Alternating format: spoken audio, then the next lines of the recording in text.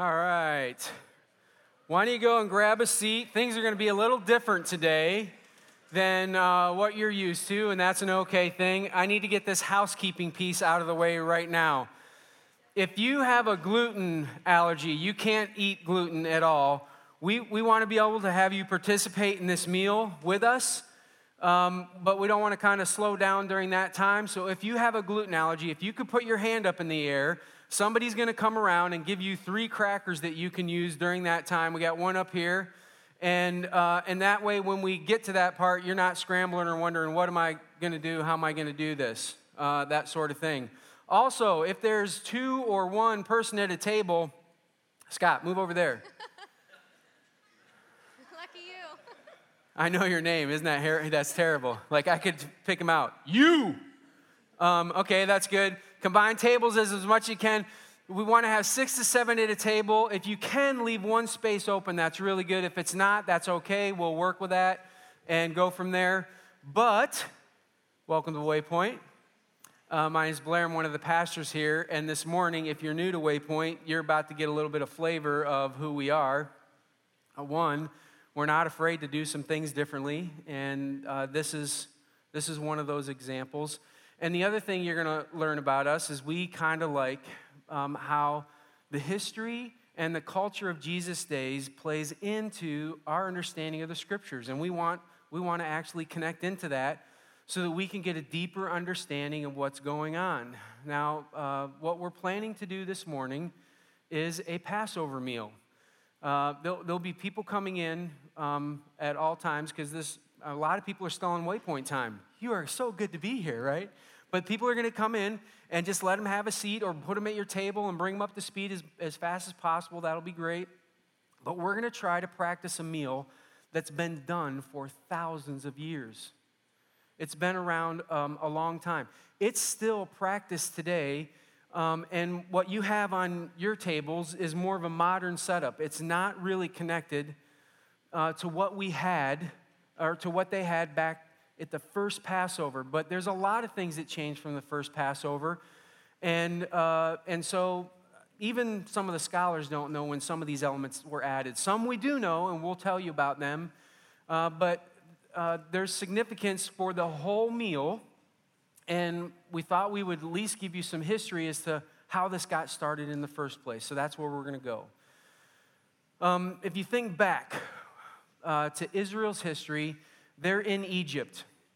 They're slaves with no hope of ever being anything but a slave, except for the fact that God decides, I want to free you.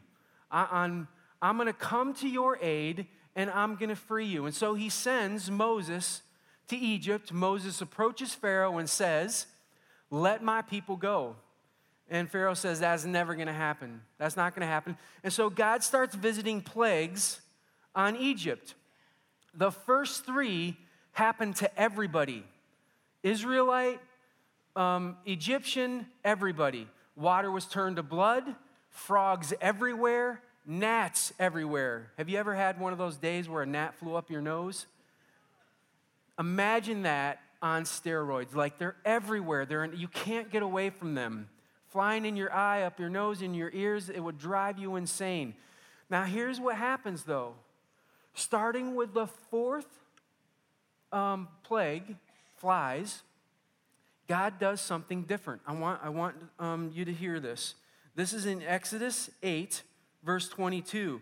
But on that day, I will deal differently with the land of Goshen. This should be easy for you to remember. Israel lived in the place called Goshen at the time, and where my people live. No swarms of flies will be there, so that you will know that I, the Lord, am in this land. And starting with the 4th plague, God started to make a differentiation between the Egyptians and Israel. And for the next 5 plagues, they happen to the Egyptians, but they don't happen to the Israelites until the 10th plague. It's the worst one, too. God says, hey, I'm going to bring a death angel into Egypt. And the firstborn son of every family is going to die. I don't care if you're a slave. I don't care if you're the Pharaoh, your son is going to pass. In fact, it was so severe, the firstborn of every livestock was also going to die. All going to die. Now, the question that I think is a decent question is why? After God has shown that he can visit it on just the Egyptians and not the Israelites with this plague that was horrible, death. Why would it be on everybody? Why would that happen? Well, it's here I think is a good reason. The ancient cultures used images and pictures, metaphors, that they would use to recall things, tell stories, to remember stuff. And God put Israel in the middle of this story that they would then be asked to recall over and over and over again. They would be participants with taking and putting blood on their doorpost, and they would want to remember all of this. And so we see in Exodus chapter 12 where God starts to give some details for what this Passover meal might look like. And he had some instructions. It starts in verse 5. He says, "The animal you choose must be a year old without defect." It had to be perfect. You may take either a sheep or a goat. So they had to find a perfect goat or a perfect sheep. And then this is what they had to do. Verse 6, "Take care of them until the 14th day of the month, when all the members of the community of Israel must slaughter them at twilight." They took that little animal and it lived in their house for a time so that you would grow attached to this. This sacrifice was personal. Like it meant something to you when this happened.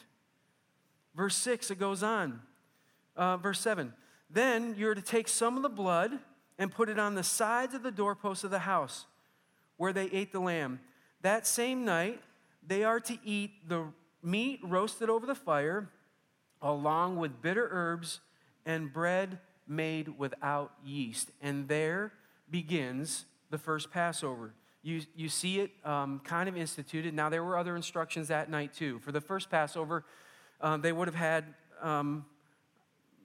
it's not a gown, but we would have understood it as that, a robe that would have gone to their feet. They were supposed to eat that meal with that tucked in so that they could walk. It wouldn't impede their movement. They had to have sandals on their feet. They had to eat in haste. They were eating this quickly because God wanted them ready to go. Out the door, head down the street. And the question is, why? Well, what if God had in mind a bigger picture that he wanted to leave other than just you're free from slavery? See, I think what we're about to take part in right here, the reason God put Israel back in that story, back in line to face that 10th plague of death, is because this is a story about mankind. It's a story about you and me and the fact that we face death. And there would be no hope for us to overcome it except that God decides to do something about it on our behalf. And if you take this Passover meal that we do right now, and it's just a thing that you have fun with and it's enjoyable, you'll miss the whole point of this. By the way, there are millions of people around the world who currently do this meal every year who just see it as a nice tradition. The symbolism, the images that are here don't connect into their lives in any sort of meaningful way. And I would hate for that to be a part of what you experience here today. I'm hoping that you pay attention to the images and that you put yourself in the picture. And the more you do that, the better off you'll be. Now listen, the Passover would normally take 2 to 3 hours. We're going to try to do it in 50 minutes. I don't know if we can pull that off or not, but we're going to give you as many pictures as we can. We're going to walk you through some stuff. We've got notes here that we can follow along with. This is not a meal that we're used to practicing. We've just done a lot of research on it, and it's done in a lot of different ways. But I'm hoping that you'll get into it. And there's going to be some places where we need people to participate. Don't hesitate. Just jump in and go, because it's going to make it, this more of an engaging process for you. Now, you see Tracy messing around over here. I didn't give her anything to exactly clean with, but just so you understand how a modern Passover would work right now. A week before the Passover would take place in a home, the person in that home, sometimes the whole family, will clean that home for up to a week. They'll take Q-tips and toothpicks, and they are going to immaculately clean that house, and they're looking for one thing: leaven. The leaven can't be in the bread. It was one of the things you saw in the scriptures. This should not be in the bread, right? I don't want that to be a part of this. And leaven in the scriptures is used as a symbol of sin. And so this home will be dedicated to this idea of cleaning whatever sin, even the smallest amount that could be in the home, out. And so that's where I want to start this morning. I want to start by giving you 30 seconds just to be quiet, to bow your head.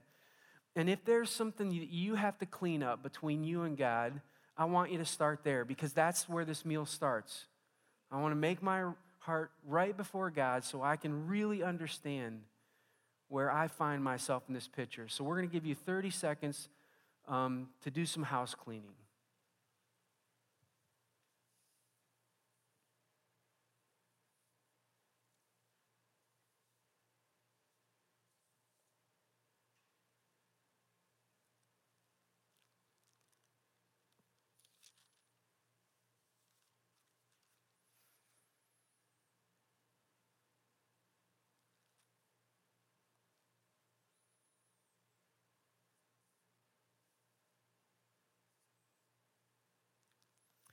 Okay, your house is clean, you're all at the table ready to go, and the meal would start this way. I've asked Tracy to help me this morning. She's going to help me with this first part and a bunch of other things as well, but this first part has to be done with a lady, so we're going to let the lady start. Good morning. All right, so as you're all sitting around the table, you're kind of relaxing. Maybe we're just sitting around reclining at the table is what they would call it back in the day, but we're just sitting now relaxing, and Blair will talk about why we're reclining or relaxing at the table later. But for every table that we have, I need for one lady, if you would please stand up, and you will be the guinea pig. Hope you get to stand up if you could. And if you don't have a lady at your table, you can borrow from someone else's table, or you can combine tables because you don't want to do this alone. Yeah, if you're a group of all guys, grab another lady. You can't do this. Yep, we need a lady at your table, so I need someone to be brave and stand up. Has everyone got a lady standing up? I can sort of see into the darkness. Okay, so the next chore that you get to do is super easy. Find the matches on your table. Just make sure you have them in your hand, and then we're going to dim the lights. The lights are dim. The lights are dimmed. Oh, okay, the lights are dimmed. And then you get to play with matches and light the 2 candles in the middle. So we're just going to light these candles. All right. And try not to burn anything down, but yeah, just put it somewhere. All right. And as the ladies are standing, I would like all of the ladies to say this prayer with me. I think it's going to go up on the screen. And we're going to say it together. Are you ready? Blessed are you, Lord our God, King of the universe, who has sanctified us with his commandments and commanded us that we kindle the holiday lights. Thank you, ladies, so much. You are welcome to sit. Okay, so why would they start the table this way, with a woman standing up and lighting it when everyone else was sitting at the table relaxing? Well, we can think about pictures and images, and one of the images is that Mary was a woman who brought Jesus, the light, into the world. She was willing that she would be looked at with shame, or that she was willing to carry the Savior in her in a very uncommon way. So there is something that Simeon said about Jesus when he saw him and held him in the temple, and that is from Luke 2, verse 32. We have to remember that he has said, Jesus is a light for revelation to the Gentiles and the glory of your people, Israel. So this Passover starts with a woman bringing light, and our freedom comes from this light. Okay, I need a guy at the table to stand up and take the one of the cups and hold it up. So if you're a guy, I'm talking to you. You can arm wrestle if you have to, but find one guy, stand, hold the cup. They're standing so much faster. All right, that's good. That's good. Okay, guys, we're gonna do a blessing over this cup. It's gonna be on the side screens, and we're gonna repeat this blessing before we do anything with it. Ready? Go. Blessed are you, Lord our God, King of the universe, who creates the fruit of the vine. Now, this first cup is called Kaddish. This is a cup of thanksgiving, which might seem a little odd because Israel's still in slavery. Except the way they looked at this is they had made it to this place where God was able to save them. They could have been destroyed already. And so they have this moment of thanksgiving, and there's another prayer before they distribute this. Okay, so we're going to say this prayer on the side screen. Blessed are you, Lord our God, King of the universe, who has kept us in life, sustained us, and enabled us to reach this season. Now, you will distribute this to everybody at the table. Just put a little bit in their table. And then when everybody's got some, you'll all take it together. And after you do, I want to share with each other one thing you're thankful for. One thing that you're thankful for. The cup of Kaddish. And you can bring the lights up a little bit more, too, so we can see people. That might be helpful. That way I can call Scott Virgil out if I see him in the audience. Guys, you can sit down. As soon as you've distributed it, then you can take the cup together and then tell each other one thing that you're thankful for.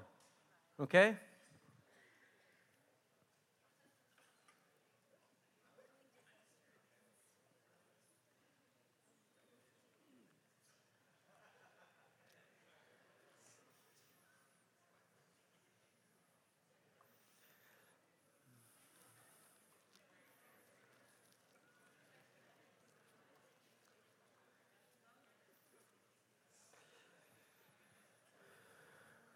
Okay, hon. All right, so now go ahead and find the wipes that are at the table and wash your hands with the wipes. And this is actually cheating because if you were actually in a home, then you would actually have your hands washed with water over them in a basin, and it would be poured over your hands. So we're just going to wipe our hands with the wet wipe. And we're highlighting the washing because I'm going to explain it here in just a minute. All right. Getting them open, are they pretty difficult, or are you guys figuring it out? All right, good.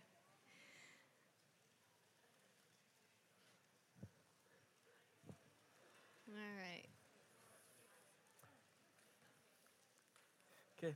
All right. So once your hands have been washed, we have the karpas, which means green with tears. And we're going to have everyone grab a piece of parsley. On their table, there should be 8 pieces in the middle of your table. And you're going to take that and dip it twice into the bowl. It's the salt water. And I'm going to tell you what it means. The green stands for life, and the salt water stands for tears. A slave's life is hard. It's full of pain and dirty hands. If you're not rescued from slavery, life is drowned in tears and dirt, just like our life is drowned in tears and dirt when we're not rescued from slavery. The washing of the hands is cleansing of the dirt that they would have had. And then the greens are there to remember, or help you remember new life. That new life is come through the tears. So go ahead, after you dip the parsley in the salt water, you may eat it. Wow, there's some people who aren't parsley fans out there. Okay, it's about to get fun. You need to identify the youngest person at your table. Who is the youngest person at your table? For some of you, it might be easy. For others of you, you might have to be willing to reveal, okay? Now, the youngest person at the table right now, I need you to find the matzah. It's folded up in napkins on the side. And I need you to take the middle piece out. Break it in half. Take the half that you just broke. I want you to set that on your plate aside, and you can put the other half back in the matzah fold, okay? So that's, we'll get back to, this is called the afikomen. We won't get back to this until the end of the meal, but in traditional homes, they would even have the kids go and hide this somewhere in the house. And in essence, the child would hold this piece that they just broke off for a ransom. Some of you are so happy that I just called you a child, right? You're like, I'm in the child category today. All right? So is the afikomen all distributed? Perfect. We'll make more sense of that later. So now the time has come to tell the story of the Passover. There's 4 key questions that are asked and answered in traditional homes. However, today we're just going to recite the following script. Because this is not a traditional Passover, we want everyone to ask this question or repeat this part together. So it's going to go up on the screen, the Passover story. There arose in Egypt a Pharaoh who knew not of the good deeds that Joseph had done for that country. Thus he enslaved the Jews and made their lives harsh through servitude and humiliation. This is the basis for the Passover holiday, which we commemorate with these different rituals today. Okay, that is the main story. Now, the youngest person at the table would begin by asking very specific questions about the Passover meal. So whoever the youngest person is at the table, you're going to repeat these with me. Nice and loud. Yep, we're going to go up on the screen if you can read it. Why is this night different from all other nights? All right, we've got another question. Ready? On all other nights, we eat either bread or matzah. On this night, why only matzah? 2. On all other nights, we eat herbs or vegetables of any kind. On this night, why bitter herbs? You guys are doing great. Number 3. On all other nights, we do not dip even once. On this night, why do we dip twice? And our last question, you guys ready? Number 4. On all other nights, we eat our meals in any manner. On this night, why do we sit around the table together in a reclining position? Now, all of these questions, there's a lot of different ways to do the Passover. All of these questions would be answered at some point. In some of the Passover meals, you would ask the question, and then there would be a long discussion about why that was the case. And then the child would ask the next question. Sometimes they would just ask them in a bunch, just like this, and there would be a conversation about it. Like, for instance, why are we reclining? Well, the first Passover, you were supposed to have your cloak tucked in, you had your sandals on, and you were supposed to eat in haste, ready to go, except now they eat reclining because they're free. And because they have this freedom, they want to point out that God has brought us to a place where we don't have to eat in haste, where we can recline and be at comfort and ease with each other. And so they would begin telling this story. This part of the Passover would go on for quite some time. So they're going to recall details of all kinds of things. Now, we found a few that we want to share with you. We can't do them all, but we're going to give you pieces, okay? All right, we're going to recite the following that comes up on the screen. And it starts with, yep, you ready? This is a long one. Okay, here we go. We were slaves to Pharaoh in Egypt, and God brought us out with a strong hand and an outstretched arm. And if God had not brought our ancestors out of Egypt, we and our children and our children's children would still be subjugated to Pharaoh in Egypt. Even if we were old and wise and learned in the Torah, we would still be commanded to tell the story of Exodus from Egypt. And the more we talk about the Exodus from Egypt, the more praiseworthy we are. I want this morning to have a real personal flavor to it. So I'm going to change what you just did there. They would do this as a group, what they just read there. I'm going to change this to something that's more personal for you. And I want you to read through this and put yourself in the place of Israel. This is you. I'm going to give you just a little bit of time to read that yourself.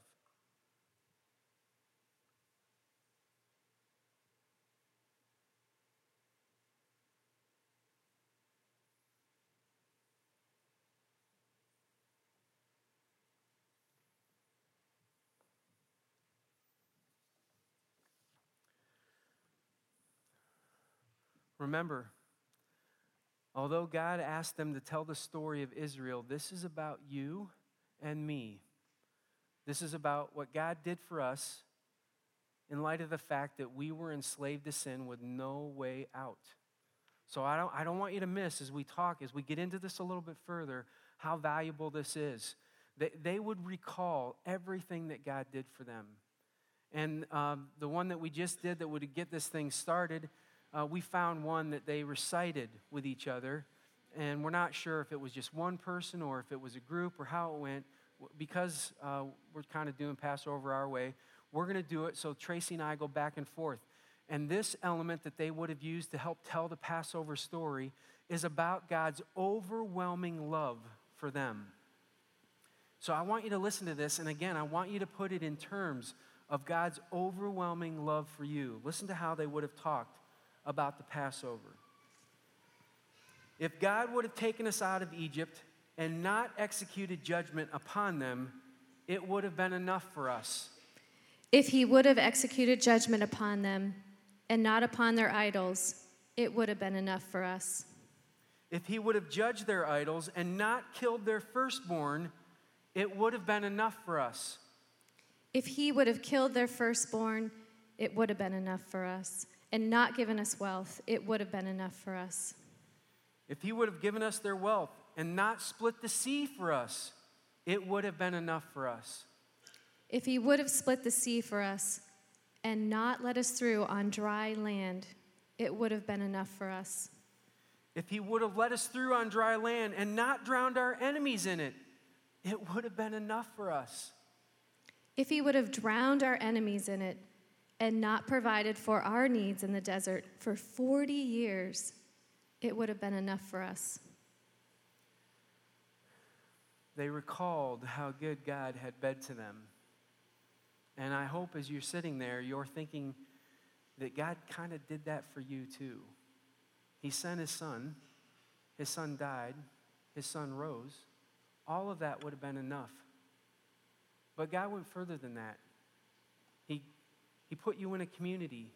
He gave you a purpose. He gave you a mission.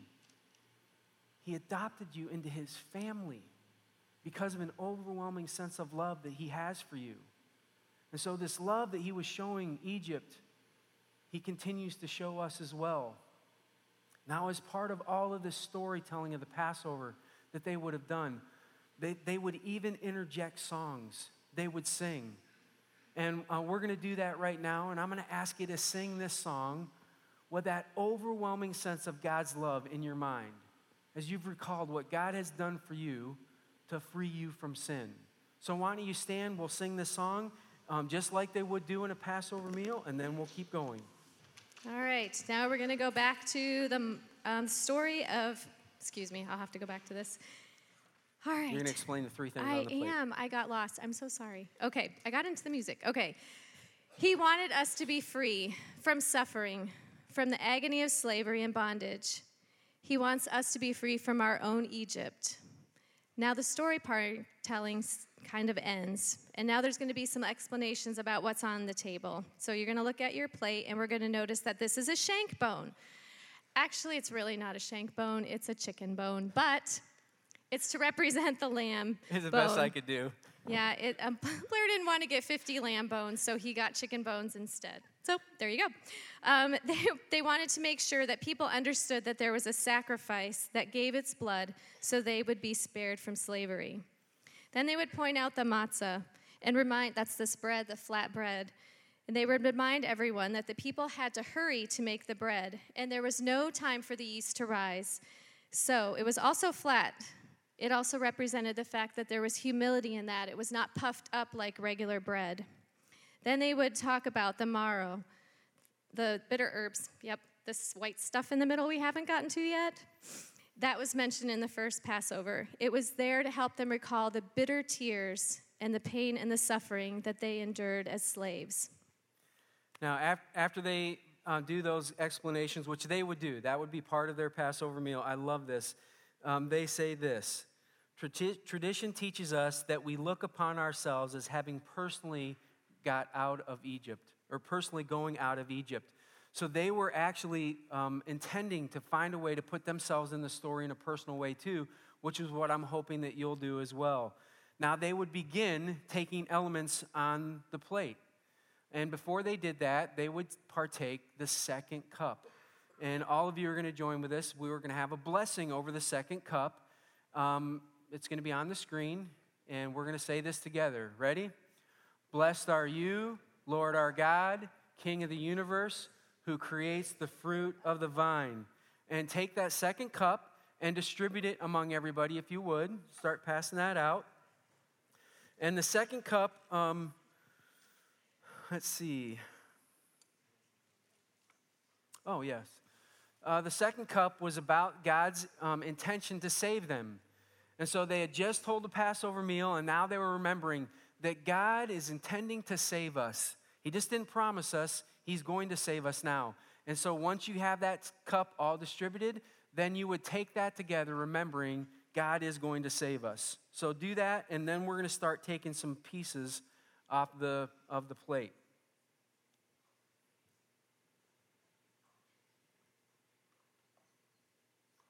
All right, next we're going to grab the matzah. Make sure yes, is everybody taking the cup? Okay. Oh, yeah. After the cup, make sure that you drink it. Go ahead and pick up the matzah packet here, and we're going to take the top one out. Thank you. All right, in a minute we're going to break this off, but for right now, we're going to say a prayer, a blessing over the matzah. If you could pull that up on the screen, we're going to say it together. You ready? Blessed are you, Lord our God, King of the universe, who has sanctified us with his laws and commanded us to eat matzah. So we're going to go ahead and break off a piece of the matzah. And then hold on to it. Yep, go ahead. You can break it off. You need to look up more. All right, then there's going to be something that's going to remind us of our sin and slavery. After you get that broken up, you're going to take that little piece next to what that white mara is. It reminds them of this is the bitter herb. That's a key. It is a bitter herb. So whatever that is bitter. So you're going to take this little piece of cracker here, the matzah, and we're going to say a blessing over this bitter herb, and then we're going to dip it into it. So we're going to have that little blessing up on the screen, and this is about the mara, the bitterness. Okay, you ready? Blessed are you, Lord our God, King of the universe, who has sanctified us with his laws and commanded us to eat bitter herbs. Okay, so go ahead and dip that little matzah. Don't eat it yet. Yeah, don't eat it. Dip the matzah into the marrow. Get as much bitterness. On there as you want. Nope, Yum. just get a little bit on there. Remember, your mama always told you don't take too much. All right, take a little bit on there. Okay, this is going to take some courage, and we don't want anyone to get sick, but we want to remind you this is not supposed to be pleasant. So once you have that little marrow, the bitterness on your matzah, you're going to pass it to the right and give it to the person next to you. I know, I tried to warn you just a little bit. Why? Just a little bit. Because as a slave, you don't get to choose. Yes, you do not get to choose your slavery or your bitterness as a slave. So that's why we're passing it around. Okay, as soon as you've passed it to the other person, go ahead and eat. Yeah, then you can go ahead and eat.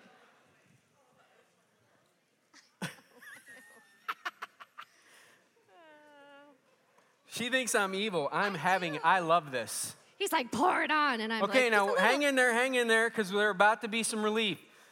If you didn't use up the whole matzah, go ahead and break off another piece and pass it around real quick. Make this one a little bigger. So this is a second piece of matzah. If you need the bottom one, you can take the third piece of matzah, but if you don't, everybody get a second piece. And there is an apple mixture. It's got cinnamon, apples, cranberries, and raisins on it. If you have any allergies, you know. And you want to heap up as much as you can on that as you possibly can on your cracker right now. And this would represent the mortar that Israel would work with. So that's why it's all chunky and all of that sort of thing. And when you take it, it's going to end up being sweet, which seems kind of odd because why would slavery be sweet? But this is the way they talked about it.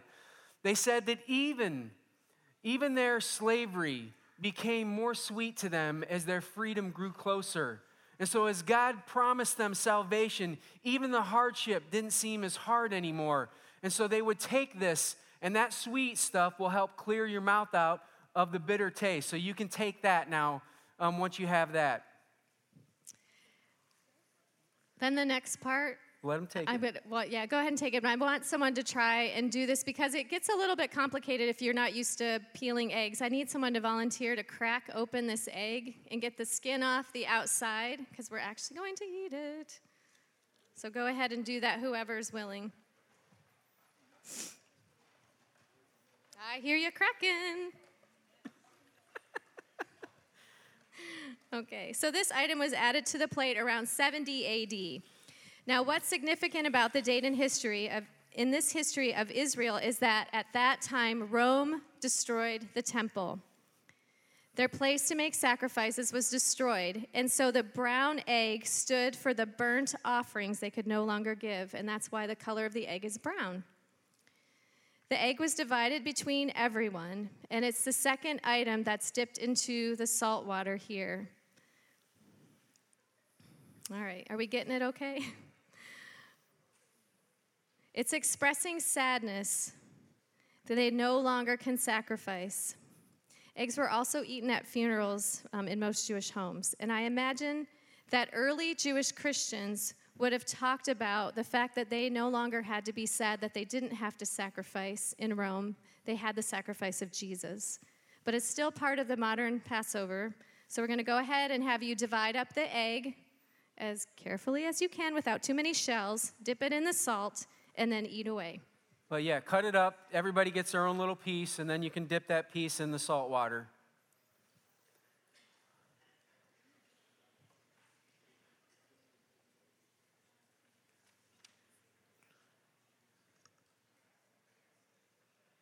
All right, I see people still dicing them up, slicing them up. That's good. With such precision. Oh, still peeling. I know. You're fine. That's why I tried to start it fast. Yep. Yeah, dip and eat. It's like salt on your eggs, guys. It'll be okay.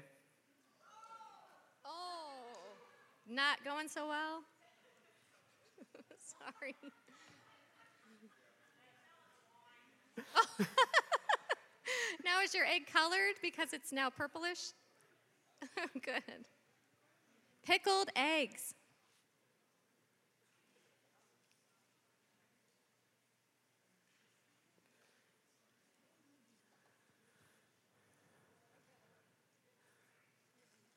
You can tell this isn't a very American meal, right? Because this takes time and people have to sit around and it's leisurely.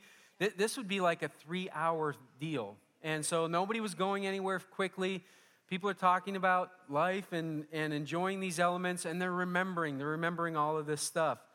Now, as you take the egg, you will have noticed that you've just gone through everything on the plate, and this would be the beginning of the meal. There would actually be a huge, like, holiday sort of meal where lamb's kind of the center of it, and there would be all kinds of food, and that meal would take quite a long time to eat together, and they would, again, be celebrating their freedom and their leisure and all of that sort of stuff. So it would be a very big party at that point. They would get to the end of that at this big meal, and here's where I think it gets pretty cool. They would bring the broken piece of afikomen back. So whoever was the youngest who had that broken piece of afikomen, if you will now take and break off a piece and pass it out to everybody at the table, everybody gets a piece. This was actually considered the dessert of the meal. Don't take it yet. I don't want you to take it yet. You're supposed to take it in just a second. So once that afikomen is brought back, and they would sometimes reward the child. They would give him candy or something for bringing it back because this was an important part of the meal, and you held it for ransom, and now I've paid you off, and you've brought this back for all of us to now eat as our dessert. And this would be taken with the third cup. So if somebody could take the third cup and distribute that around to everybody as well. Don't take that cup. Don't eat the afikomen quite yet. We have to do a couple of blessings. So make sure the third cup gets passed out. There's a prayer recited at the end of the meal, and at the end of the prayer, the third cup will be taken. We'll take the third cup with a final piece of matzah, because this is the cup of redemption. People followed him, God the Holy One, into a desert, trusting that he would provide for them. They trusted his provision. And I'm going to recite kind of a long prayer here, and after that, we'll join together for the blessing. It's not going to be on the screen. So Oh, that's okay. I'll read it. Blessed are you, Lord our God, King of the universe, who sustains the entire world with goodness, grace, loving kindness, and compassion. He gives bread to all, for his grace is everlasting. And in his great goodness, we have never lacked anything, and we will never be deprived of food for the sake of his great name. For he is God who provides for all and does good for all and prepares food for all of his creatures that he created. Blessed are you, Lord, who provides for all. God and God of our ancestors, may you remember us on this day of Passover to bless us with kindness and mercy for a life of peace and happiness. We pray that he who establishes peace in the heavens grants peace for us, for all Israel, for all mankind. Let us say together, amen. Amen. Together, they would do a blessing on the third cup. That's going to be on the side screens before we take the third cup in the afikomen. Will you recite this with me? Blessed are you, Lord our God, King of the universe, who creates the fruit of the vine. And then you would take that afikomen and the wine together, the cup together. What does that remind you of?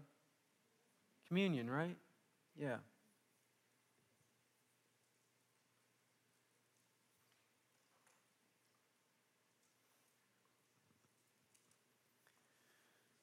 In fact, if you think about it, that middle piece that was broken and then returned has a direct connection to what Jesus did for you and I. Now, if you would ask modern-day rabbis or Jewish people who practice the Passover, they would give you an explanation for these three pieces of matzah and for that broken piece that are anything and everything but Jesus. And there's still, in that community, like they practice their tradition, they love the tradition, but they've missed the story that God was trying to tell. In fact, the fourth cup highlights that even more. If you've left an opening at your table, if you had the ability to do that, I think that's great. If you didn't, it's okay. But if you could take the fourth cup and just put a little bit of the juice in an empty cup that's sitting at the table at one of those empty seats, would you do that right now? And they would do this with the fourth cup that they were about to serve. And they would say that this cup that's set off to the side that nobody's partaking of is for Elijah. That someday Elijah will return. And when Elijah returns, then their Messiah will return and rescue them. And the fourth cup that they take is about God making them a nation again. Saying, hey, we're really nobody without you.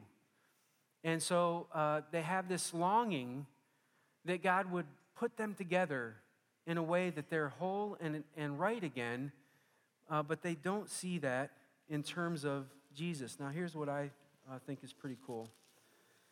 It's actually recorded, the Elijah figure in the scriptures, John the Baptist, was recorded saying something about Jesus that I think is worth us recalling. He sees Jesus coming towards him, and he says this about Jesus: "Look, the Lamb of God who takes away the sin of the world." For us, Our hope is not that Elijah would come. He had. Our hope is not that we would be made into a nation. We have. God has actually formed us into a body, a church of believers who have common desires to honor him. And so as you take this fourth cup, I'd like for you to distribute that now around. This cup that would be about asking God to make us a nation, that you would understand that God already has. That God has made us the church and made us a representative of his in the world. And this last and fourth cup that you would take would be the end of the Passover meal. The nation of Israel still hoping, pleading that maybe a Messiah will come for them someday, and us knowing that the Messiah has come and has made us into his people.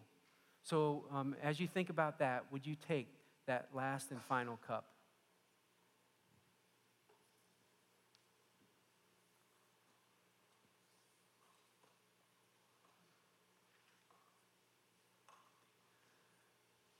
Okay, we know we left a lot of things out, but we try to give you as big a picture as we could.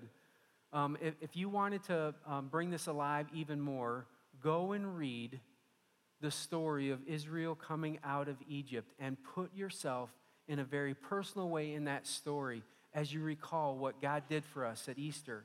We hope this celebration brings us alive for you just a little bit. That you'll be able to think about what God did on your behalf to free you. Why don't we pray, and then we're going to close with a song.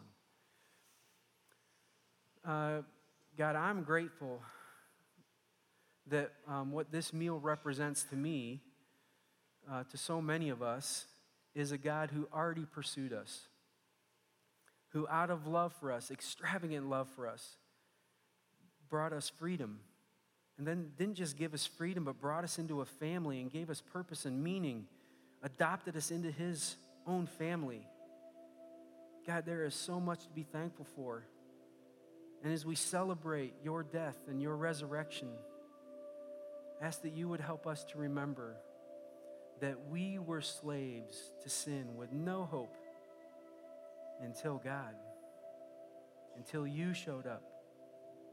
And the bitter herbs that we used to eat are gone. And the mortar that we used to step in as slaves is over.